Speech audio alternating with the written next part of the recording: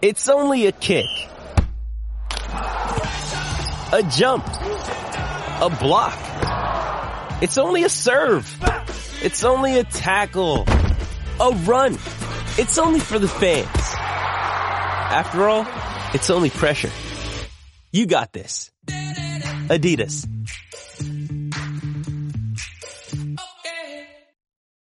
When you need mealtime inspiration, it's worth shopping Kroger, where you'll find over 30,000 mouth-watering choices that excite your inner foodie. And no matter what tasty choice you make, you'll enjoy our everyday low prices, plus extra ways to save, like digital coupons worth over $600 each week. You can also save up to $1 off per gallon at the pump with fuel points. More savings and more inspiring flavors make shopping Kroger worth it every time. Kroger, fresh for everyone. Fuel restrictions apply.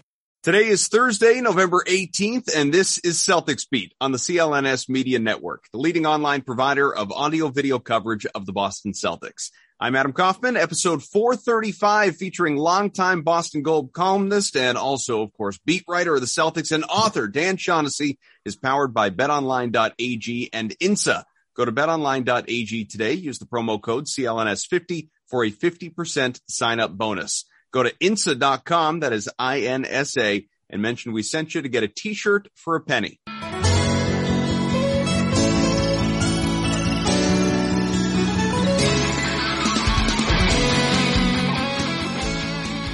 All right, we're back at it. Another edition of Celtics Beat. This is going to be a fun one, a little bit different. Normally we would be, harping over what happened the last time for the Celtics and losing in Atlanta and falling below 500. And I guess, we'll get to some of that a little bit later on, but much rather spend time on our featured guest, of course, and what he has been up to. Dan Shaughnessy, long of the Boston Globe, good friend, and Evan Valenti, Adam Kaufman, of course, we're always here with you. But Dan, how are you, man?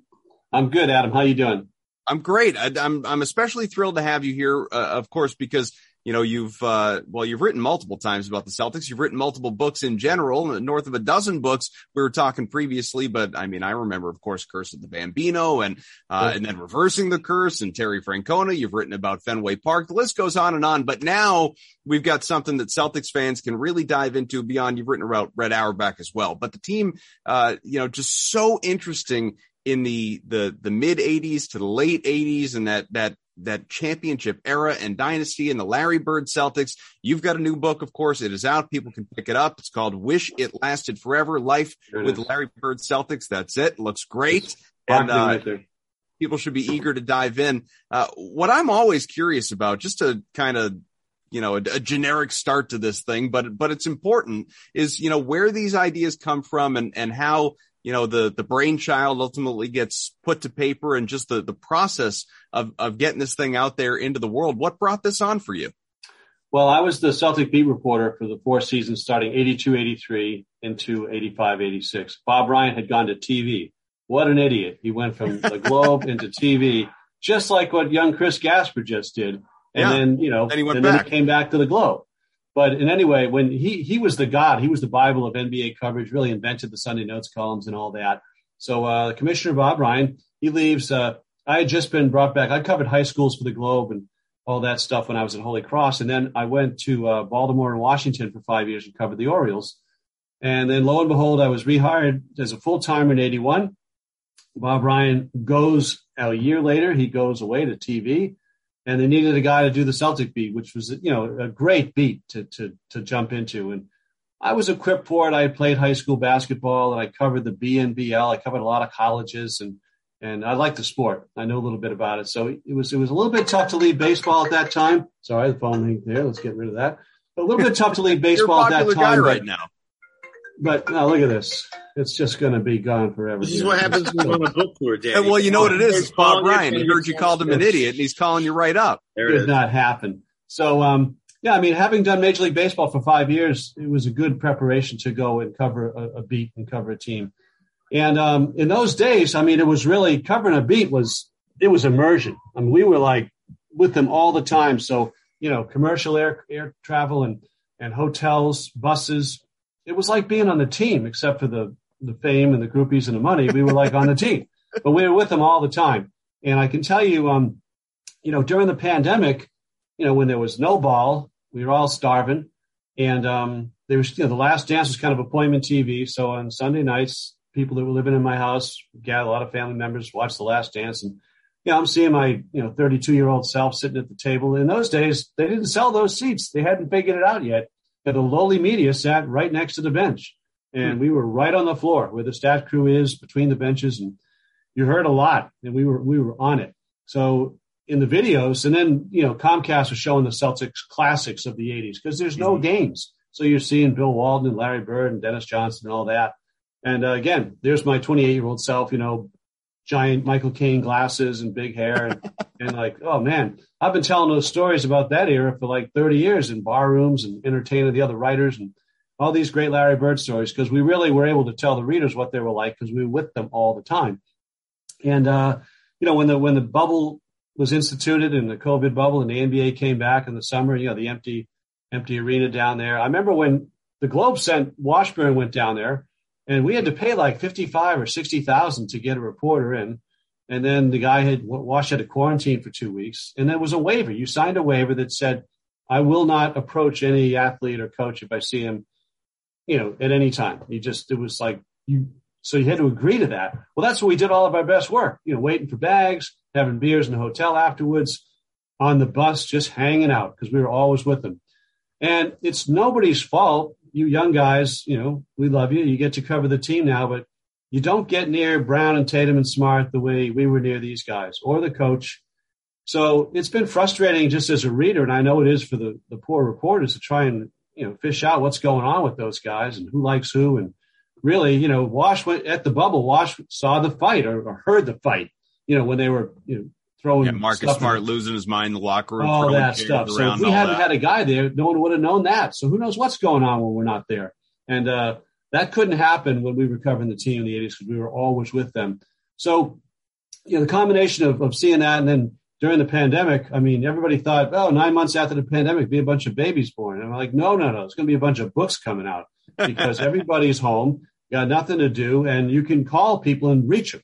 You call anybody during the pandemic, they're home. Where else are you going to be? So that was an asset. And my agent, kind of prodded me. Every time I do one of these, I'm like, it's the last one.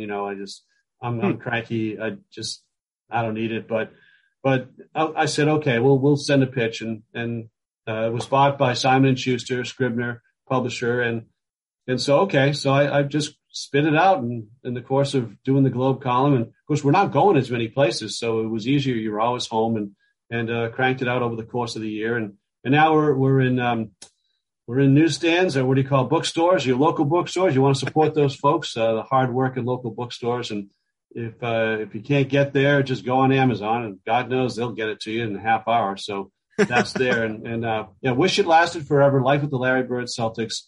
And again, everybody knows who won those games. Everybody knows Larry's stats, who was Hall of Fame and all that.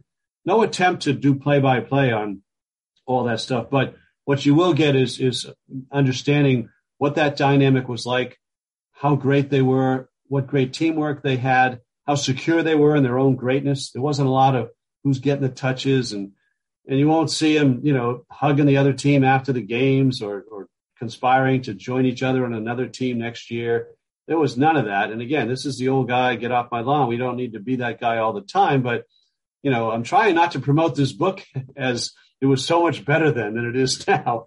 But, that's what some of the old guys do. And it is fun to get back in time. And when you read about these guys, just the personalities they had, and it really comes forward. And I enjoyed doing it. I ran down most of them, 13 or 14 guys, and, had them amplify the old stuff with observations or comments about what was going on all those years ago. And, guy like, how Max is, he's great on everything. And same with ML Carr, and Rick Carlisle was helpful, and McHale and Walton, they really got into it. So it's a lot of fun. And that's the genesis of the project. And the book just came out this week and we're doing good. So did you reconnect with Bird along the way too? That was an interesting one. I told the publisher, I'm not promising Bird on this because just if you're going to buy it, you need to know that he's probably not happening. And that proved true, and it was fine. I think, he could have amplified a few things, but for the most part, no. He's not particularly introspective. but he was fun back there. All this fun comes out, and I have a lot from him. His voice is very prominent in this. Just stuff in bars, on the bus, in the hotel. He liked to break chops. He noticed everything. He called me Scoop. I wasn't particularly trustworthy, or they weren't ever that comfortable around me. Like, I'd come into the locker room and Larry'd say, Scoop, do you notice how quiet it gets when you walk in here? And I'm like, yeah, I mean, I can live with that. But he was like, noticed everything. Like, when you go to school, certain guys are agitators or instigators or gossips. He was like one of those guys. And I remember we were in Portland, and there was a forward from North Carolina State, I think. It was Kenny Carr. And he coned me with a pass during the warm-ups. I was my head down typing, and errant pass got away and blasted me in the head. My glasses broke, went flying off, and Kenny Carr came over to Polly. And Bird's at the other end. He noticed everything. He saw that. He couldn't wait to hunt me down in the bar that night back at the hotel. He got like 47 against the Trailblazers, but all he cared about was getting in my face. He says, Scoop, I saw that. You was pissed. He says, your glasses went flying and the whole thing. You know how he could get. So it was that kind of like back and forth stuff. And the book's loaded with those kinds of stories. And so I just, I made every effort with Larry. I have his cell phone. He's turned off the faucets, and this should be obvious to you guys, but I guess if you pay him and you do a commercial or something, he appears. I'm glad, because I was worried about his health. I know he became a granddad, and he's Social Security eligible, and he's got a no-show job at the Pacers now. But most of the time in Florida, we see him at a spring training. He likes the baseball. He comes over to Fort Myers every now and then, and Indiana. But the kids are grown. I think his daughter works for the Pacers,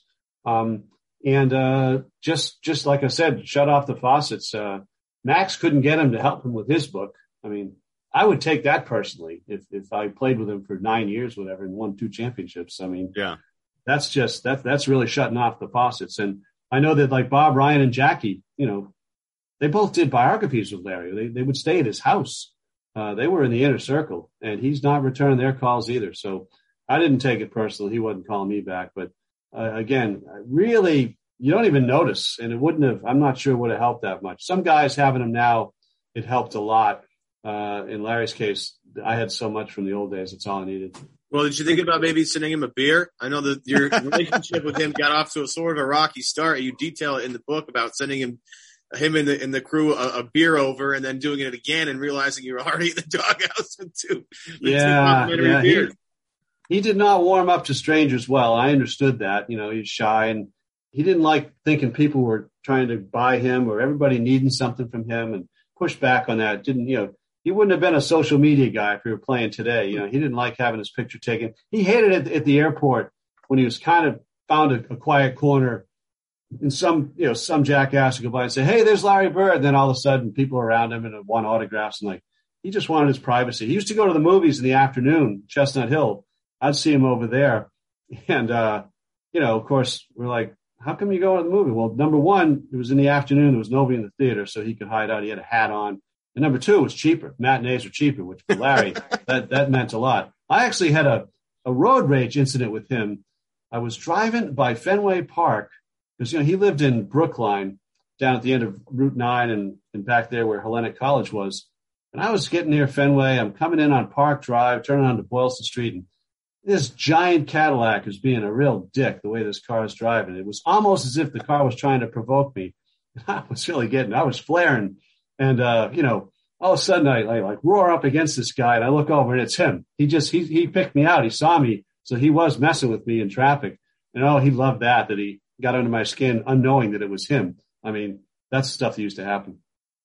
You think back to, obviously you mentioned a lot that we want to, dive further into in terms of coverage and then and now and basketball itself and all of it. But, so many stories, whether it's in the book or stories that I've heard you tell along the way over the years that we've known each other, are stories that are, in Max's new book, like you alluded to as well. They are, they revolve around going out, drinking, all of it. And, I think it's really interesting. I was talking to a buddy of mine about this, just sort of like questions about that era versus what it's like now. And I'm not sitting here pretending that players today don't drink. They drink plenty. They party hard. They have a great time, obviously. But, one big difference is now, you have all the advances in nutrition and technology, and like guys like LeBron James spending more than $1 million a year just on his body back then. And you were around it. You were right there in the bars too. Like the amount of beer consumption from athletes back then, basketball players back then versus now, I can't even imagine that either it compares or it just compares even remotely the same way. How did guys go out and have success when they were treating their bodies as they did then versus now? Well, I mean, there was there's some big truths to that. And, guys weren't as fit then as they are now. And there was an element of playing yourself into shape, November, December, Red way back in the 60s, he pushed back on that. So you look back at the Red Auerbach, Russell Celtics, they killed people in November because, all these old white guys were just, using November to get into shape. And it was different. And they had off-season jobs and all that stuff. So the Celtics, Red, he got them in shape, and they would torch people at the start of the season. He got them great starts every year as part of their strategy. When I was covering in the 80s, it was much better, of course, and they were more fit, more conditioned. And, they're just kind of naturally gifted in most cases. But guys, the Celtics had a guy named Rick Roby, who was he's from Kentucky. He was 6'11" listed, but Larry called him footer because he said, you're a footer, you're a 7-footer. And, Larry had a long history with this guy because Joe B. Hall had recruited him to Kentucky. Larry wanted to play at Kentucky when he was in high school. Where he lives, Kentucky was kind of the blue chip program along with Indiana to the north. And Joe B. Hall thought he couldn't get a shot off in the SEC. And they brought in Rick Roby, who was slower, but he was 7 feet. And they won a national championship with Roby. And so they ended up at the Celtics together. And Roby's, to this day, still a good old boy, drinking buddy, Kentucky. Ended up moving to Florida, of course. And his son played football for the Gators. But Roby ran with Larry. They were like-minded guys. And, of course, Roby was only playing like 8 minutes a night, and Larry had to get out there. And so Larry was the one paying the price for this lifestyle that they had on the road.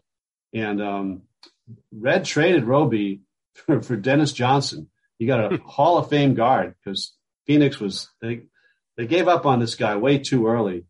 Coach didn't like him, and Red sees that opportunity. He needed a physical guard. He gets a Hall of Fame guard who's coming into the prime of his career for Rick Roby, who played, another year or two, never did anything. Good guy. But it wasn't just the basketball. Part of it was to get Roby the hell out of town. And Larry was MVP the next 3 years. It was not a coincidence. It was a dual effect trade, bringing in an all-star guard and getting rid of the guy who was keeping Larry out at night. So that was part of it. Are we allowed to use bad words because it's a podcast? Yeah, what the hell? I won't tell. Not just one, but, Max will tell you, Max had the routine. There was the McDonald's across the street. I don't know if it's still there on Causeway, but there was. And, so he'd send Francis O'Brien could tell you this, the ball boy is still there. He's 70 years old. They'd go get bags of hamburgers, and Max would eat a bag of hamburgers before the game. And, we wrote about that, and I – Larry's like, don't be writing about that. People think, we don't take care of ourselves. He says, that's the worst part of this job. He says, is staying in shape and, conditioning and diet and all that. He says, I'll tell you, he says, when I'm done playing, I'll be the fattest fuck you ever saw. He says, because I have no intention of staying with this regimen. He said, it's too hard. And he said, I'm just as bad as Max or anybody else. And then the one year he hurt his back, and this was a little later, and he was away from the thing for a couple of weeks, and he gained, he said, I gained like 7-10 pounds while I was shut down for those 2 weeks. He said, I was eating wedding cakes every day. And we were like, why would you do that? He goes, who'd fuck up a wedding cake? They're good. It was the thing. So that was, his mentality was, a wedding cake is by definition going to be good cake. So he ate only wedding cakes while he was on the shelf and gained all this weight. So yeah, he was funny talking about that. But, a guy like Robert Parrish never gained any weight and was run the floor. He still looks like that. He's 68 years old and just stayed with that body. The whole Jerry Henderson was like that. I mean, I don't mean to say that guys were fat and sloppy and out of shape. You can't play the sport, as you know, to do that. But it was not quite the regimen that you have today. Real quick, just want to take a break, tell you about one of our sponsors here, the show powered in part by betonline.ag. We're back. We're better than ever. A new web interface for the start of the basketball season. Props, odds, lines, more so than ever before, folks. BetOnline remains your top spot for all the basketball and football action this season. You can head to the new updated desktop or mobile website. Sign up today. Receive 50% welcome bonus on your first deposit. Use the promo code. It is CLNS50 to receive your bonus from basketball, football, baseball, postseason. Of course, when that was behind us, you can get in on futures now. You got NHL, boxing, UFC, right to your favorite Vegas casino games. Do not wait. Take advantage of all the amazing offers available throughout the rest of 2021. On into 2022 as well. BetOnline, your fastest, easiest way to bet on all your favorite sports, including the Patriots tonight in Atlanta, going for 5 in a row. Evan, you got the mortgage on this one or what? No, I don't like the line. It's 7 points on the road, and it's a Thursday game. Those are usually tough. If you're going to do anything, the money line's where you go, minus 310. Not a lot of juice there. But if you want to get creative and tease the spread with the under or the over. I mean, it's not fun betting the under. I know people don't like to do it, but if you were to tease it, you get it at about 53 and a half, depending what you want to do there.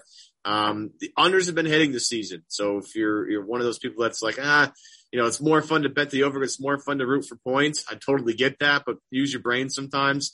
Both of these teams, played a couple of days ago. I don't see a lot of points getting scored here in this game. So I would do that if I were to take that. Other games I like. Big fan of Dallas this week, plus 2.5 in Kansas City. I think this past game with the Raiders was kind of ridiculous. As people have pointed out, the Raiders only played single high safety the whole game after everybody talking about for a month that Mahomes can't beat 2 high safeties. And for some reason, the Raiders didn't feel like changing anything. So the reason why Kansas City goes out and throws up 40 points is they played a defense they liked. I think Dallas is a little better defensively. They can keep up with Kansas City. I like that. And then just some others. I like Green Bay -1. I think this Green Bay team's really, really excellent. And as much as it pains me to say, you're not going to get too many opportunities to bet against Joe Flacco this year. You'll get it this week. Jets are +3. Miami's -3. I like Miami in this game because the Jets are a disaster. Those are my favorites so far. Hey, Dan, I don't know if you saw Kurt Warner say earlier this week that 2021 Mac Jones has been more impressive than 2001 Tom Brady to this point. Are you all in on the second coming? Well, I mean, I'm always pumping the brakes on a rookie quarterback, and they've done it themselves, so they don't let him do too much. I love it. I've loved it since day one. It was driving me crazy when Bill started Newton through the whole preseason and looked like they were going to do that again because Bill hates rookie quarterbacks by definition. I understand that, but this has been. I've loved every minute. This is the most I've been into the Patriots. I got real tired of same old every year. I know we were spoiled, but this is exciting. What we're seeing now, it's just the unknown. Competing for the division, it's much more interesting, competitive situation than we had. So I'm loving it. BetOnline, where the game starts. Folks, dive on in, check that out. Let's get back to the Celtics, obviously. All things Celtics going back to the mid to late 80s on to where we are today. Of course, Stan Shaughnessy, wish it lasted forever.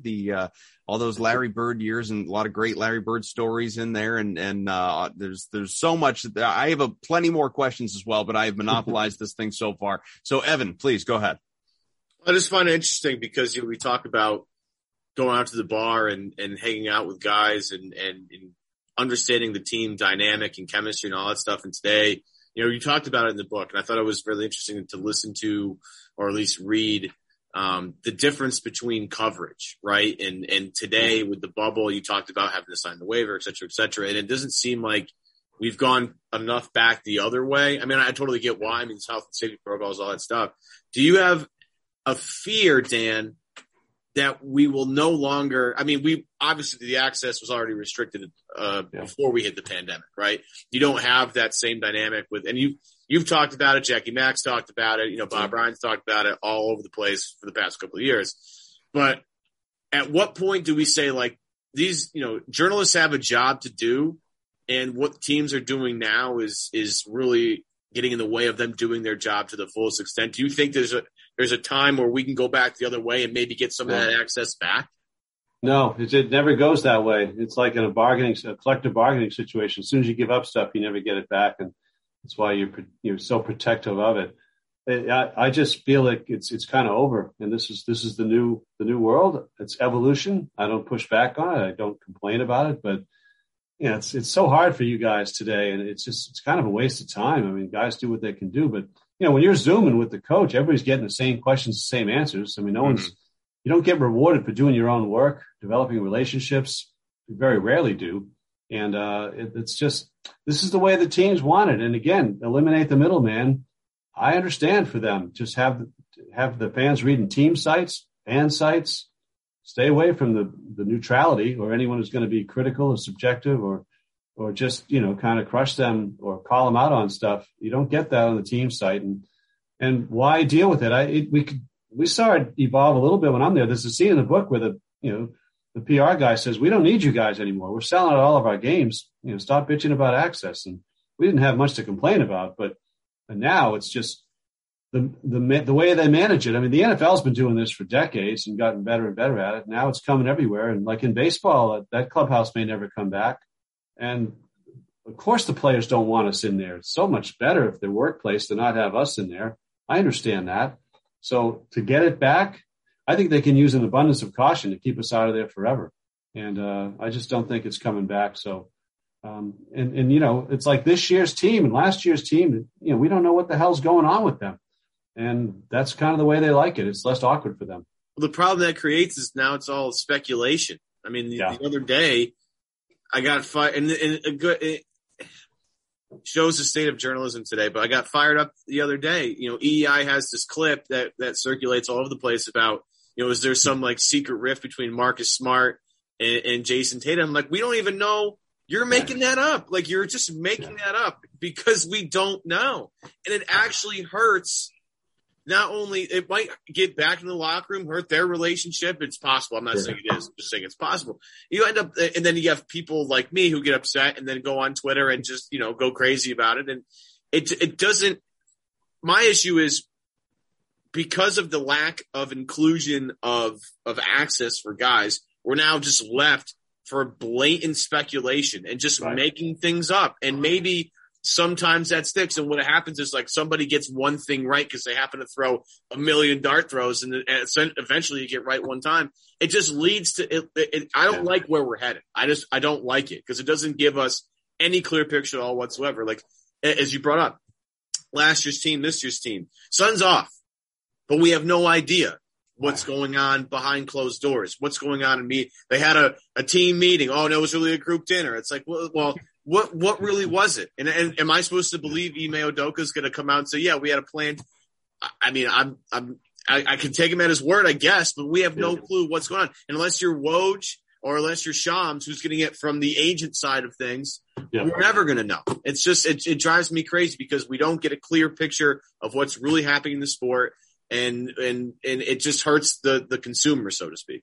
I agree. And, unfortunately, the consumer, they hate us so much that they don't want to hear us complain about it. They just take it as, well, you guys are just butthurt because they're not making it easy for you. And they don't realize we're butthurt because we can't tell you what's going on. And so, and increasingly the fans, the readers, they hate the media so much. They don't care, or they don't want to hear anybody. You guys are complaining about that. Go screw. You don't need to be in there anyway. And it's like, wait, I'm only in there because I assume you want to know what the hell's going on. So you can't win that one. It's evolved in a bad way. And I feel your pain. I don't think it's going to get better.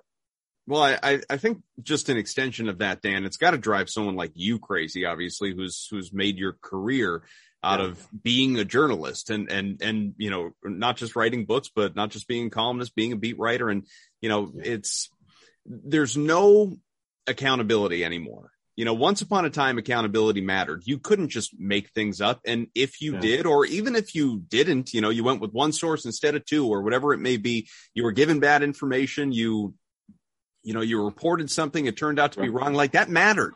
Once upon a time, that mattered. Now you have people putting things out left. I mean, look at just a stupid recent example. Look at the Odell Beckham sweepstakes the other day when he was a free agent.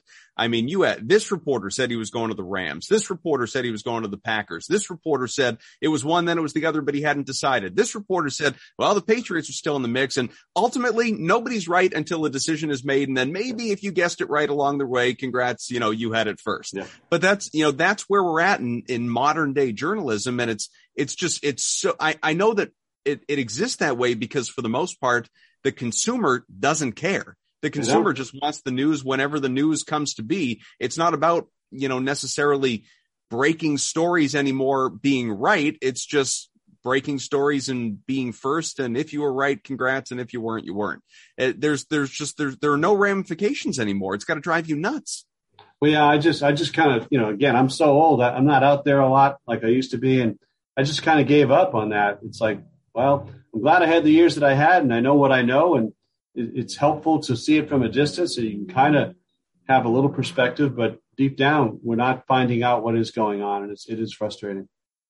There were some, I think a lot of the reporters out there do a very, very good job. And I think generally speaking, team reporters are certainly better than national reporters, but, national reporters are, they're part of the job is, it depends. If you're a host, it's spewing hot takes. If you're if you're a Woj or a Shams, it's, again, relationships are a big part of it.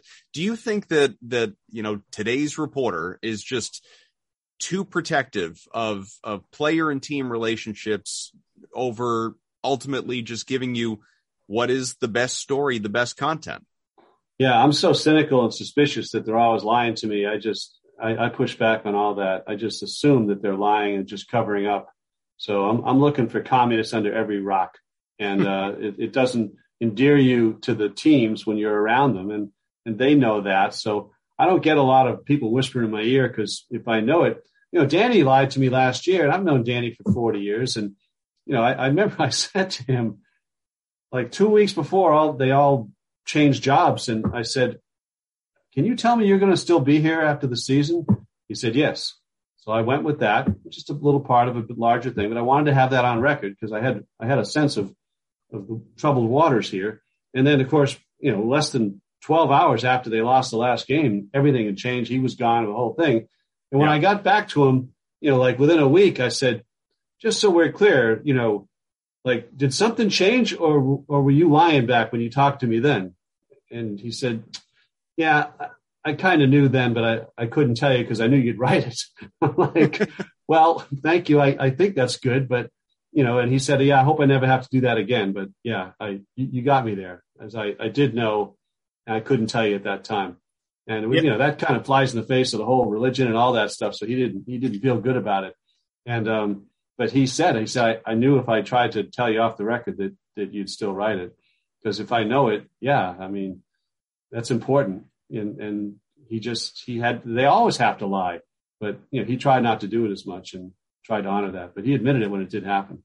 So do you believe then after the fact, obviously what we've come to know since, the lying notwithstanding that everything went down as they've said it went down or did something change? Was this, a little bit more of a surprise than the months long plan that they laid out after the fact?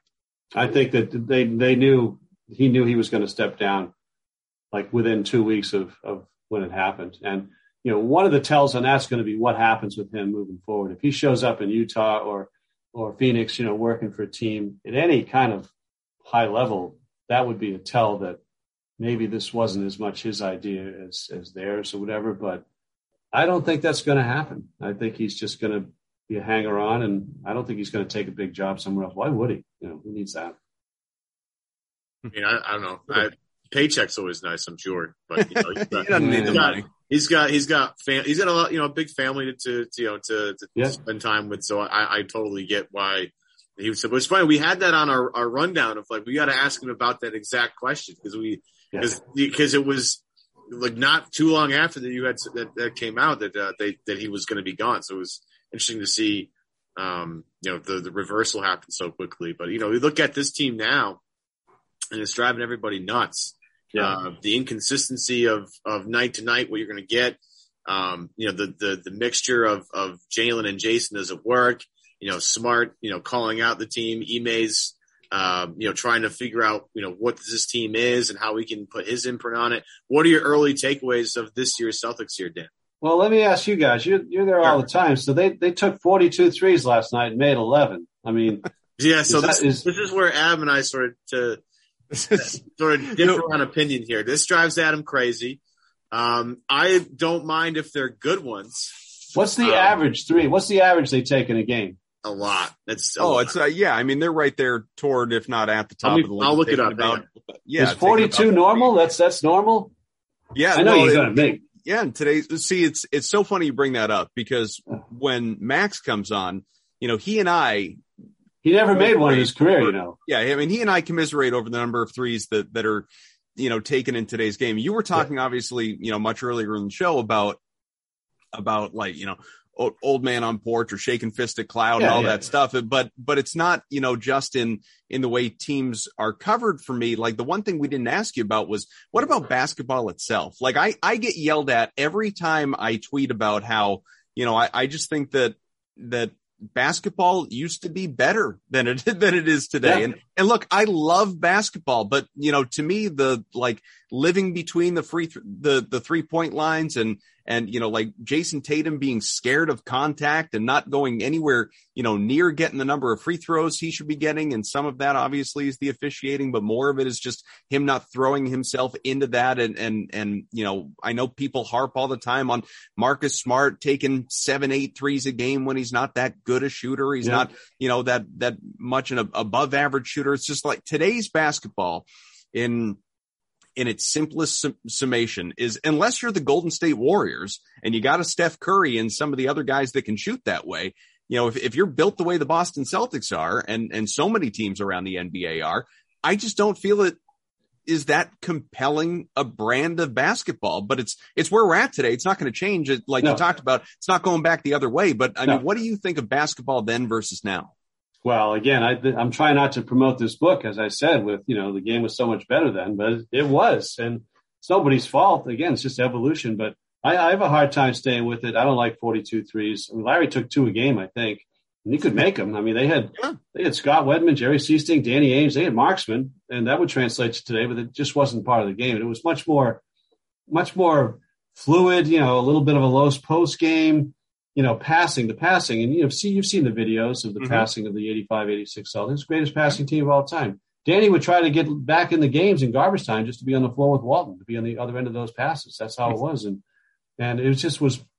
There was more body contact, more hand checking and bruising down there. They would all foul out in the first quarter. Now I think that's true, but a lot of whistles now and the reviews, and it's tough. The skill level, we know what the skill level is. I mean, God, Kevin Durant, guys, they're just so good. I understand that, but I don't find it that pleasing to watch by and large. I'm kind of in the wait for the playoffs mode with the thing now. It's just, and the load management, the nights off. I was at that game with the Bucks last week and there was nobody there. I mean, I know Giannis had an ankle thing or something, but, guys said it was COVID and it was load management and, they had like one starter on their team. It was not Middleton fun. was out. Lopez was out. Yeah, it was tough. It was Drew Holiday. That was basically it. Just to provide some context here, the Minnesota Timberwolves lead the league in threes attempted a game at 42.6, so 40. Oh my God. Golden State's 2, so they're 42 a game. So that's normal for Golden State. But when you have Steph Curry, who's the greatest of all time in terms of shooting a 3-point shot, I'm okay with that. Celtics Boston, have to be top 10. What's up? Celtics have to be top 10. Let me tell you, they're not. They're at 12 at 36.5 a game. 36 now, okay. The top 10 in order is Minnesota, Golden State, Utah, Milwaukee, Portland, Dallas, Orlando, LA, Knicks, and Thunder. Those are your top 10. I'm sure. Thank you. I am. That's helpful. Just to provide some context, that's all. I'm going to call an audible, fellas. I'm going to talk about cannabis for a second, specifically Massachusetts premier cannabis dispensaries, INSA, INSA. They are the premier cause for the founders, Pat and Pete. You see Evan with the t-shirt. I got one too here. To the moon, baby. INSA to the moon. Pat and Pete re-engineered the cannabis model from what they sell to how they sell it, while never forgetting, of course, that it is for everyone. INSA dispensaries are inviting. They're modern. Evan has gone in to check out the stores. You should as well. Even if you just want to learn more and you don't want to buy, it's okay. It's staff. They're authorities on the science. They answer every question, from differences between flowers and concentrates to offerings for insomnia, anxiety, a little recreation for hanging out with friends, whatever it is that you need. INSA is a world-class chef, head chef, only hires the most respected growers. That is very important. Respected growers who perfected their craft when it wasn't so legit, let's say. One last thing. The INSA founders aren't VCs from Silicon Valley. They're lifelong pals from Springfield. So another team for you to root for. INSA in Salem, East Hampton, Boston delivery, 2 Springfield locations as well, including just off of I-91 beside the MGM Casino. Mentioned we sent you to stop by for a sweet t-shirt for a penny. T-shirt for a penny, just like that one that Evan has, the one that I'm wearing here. INSA.com, INSA.com, 877-500-INSA. All right, let's get back to all of this with talking more about the Celtics, and obviously today versus yesteryear, and Dan Shaughnessy here with us, and the great book, Wish It Lasted Forever, Life with the Larry Bird Celtics. Look, I mean, I'm sure even the great Red Auerbach, Dan, had his detractors at some point in time. We know Brad Stevens did more recently. Are you a believer in Ime Udoka with what you've seen so far, not even a quarter of the way through the year? I want to believe. I really like him. I got to meet him last week, and I love the way he carries himself in these Zoomers. And I liked when he talked about getting punked right out of the gate and talking about going to shoot around. We aren't going to win tonight. These guys carry this out to the court. And I thought that stuff was great. I worry he's going to pull back on that a little bit, because I don't know if the AAU Warriors can handle that kind of bluntness from their coach. So we'll see how that plays. I hope it stays. I don't know much about him other than that. I mean, it's always good cop, bad cop, and he's on another team, and they liked him. And I think, Brown and Tatum were consulted on this, so they better play their ass off for him. And I hope they're doing that. I wonder what practice is like, what's being coached with all the ISO ball and the 42 threes last night. And after timeout stuff at the end of games, it has not been overwhelming to this point. So we'll see. Hopefully it gets better. And I know there's problems there that maybe can't be fixed, but Brad should know the dysfunction of the roster better than anybody, and give this guy a chance to get out of the gate. I hope he gets a fair shot here, because I want to see him succeed. Well, the good news is their defense has turned around quite a bit since the opening couple of games, where what looked like a disaster. They've become, I think, a top 5 defense in the league over the past couple of weeks, and have been able to cut down on the communication mistakes. It seems like, guys are getting used to the system. So at least, and that was the one thing coming in, right? He was supposed to be a defensive minded head coach that, would shore up things on that end, because the year prior was an absolute mess defensively. Yeah. I mean, and that's one of the calling cards of Brad Stevens' team, hustle and defense. Didn't have that last year. And looked like to start the year they didn't have that, but at least it looks to me, just looking from where we're at, on a TV screen, the defensive stuff has at least gotten better a little bit. So I'm a little more, I'm with you. I want him to be, I was a part of maybe the conductor of the Ime Udoka train when it first came out that they were looking to hire him, considering his steps along the way, being a Greg Popovich disciple, so to speak, was a good way to break yourself into the league. Then, of course, with, Philly, with Doc Rivers, and spent some time in Brooklyn. He was the James Harden whisperer. I like hearing all that stuff.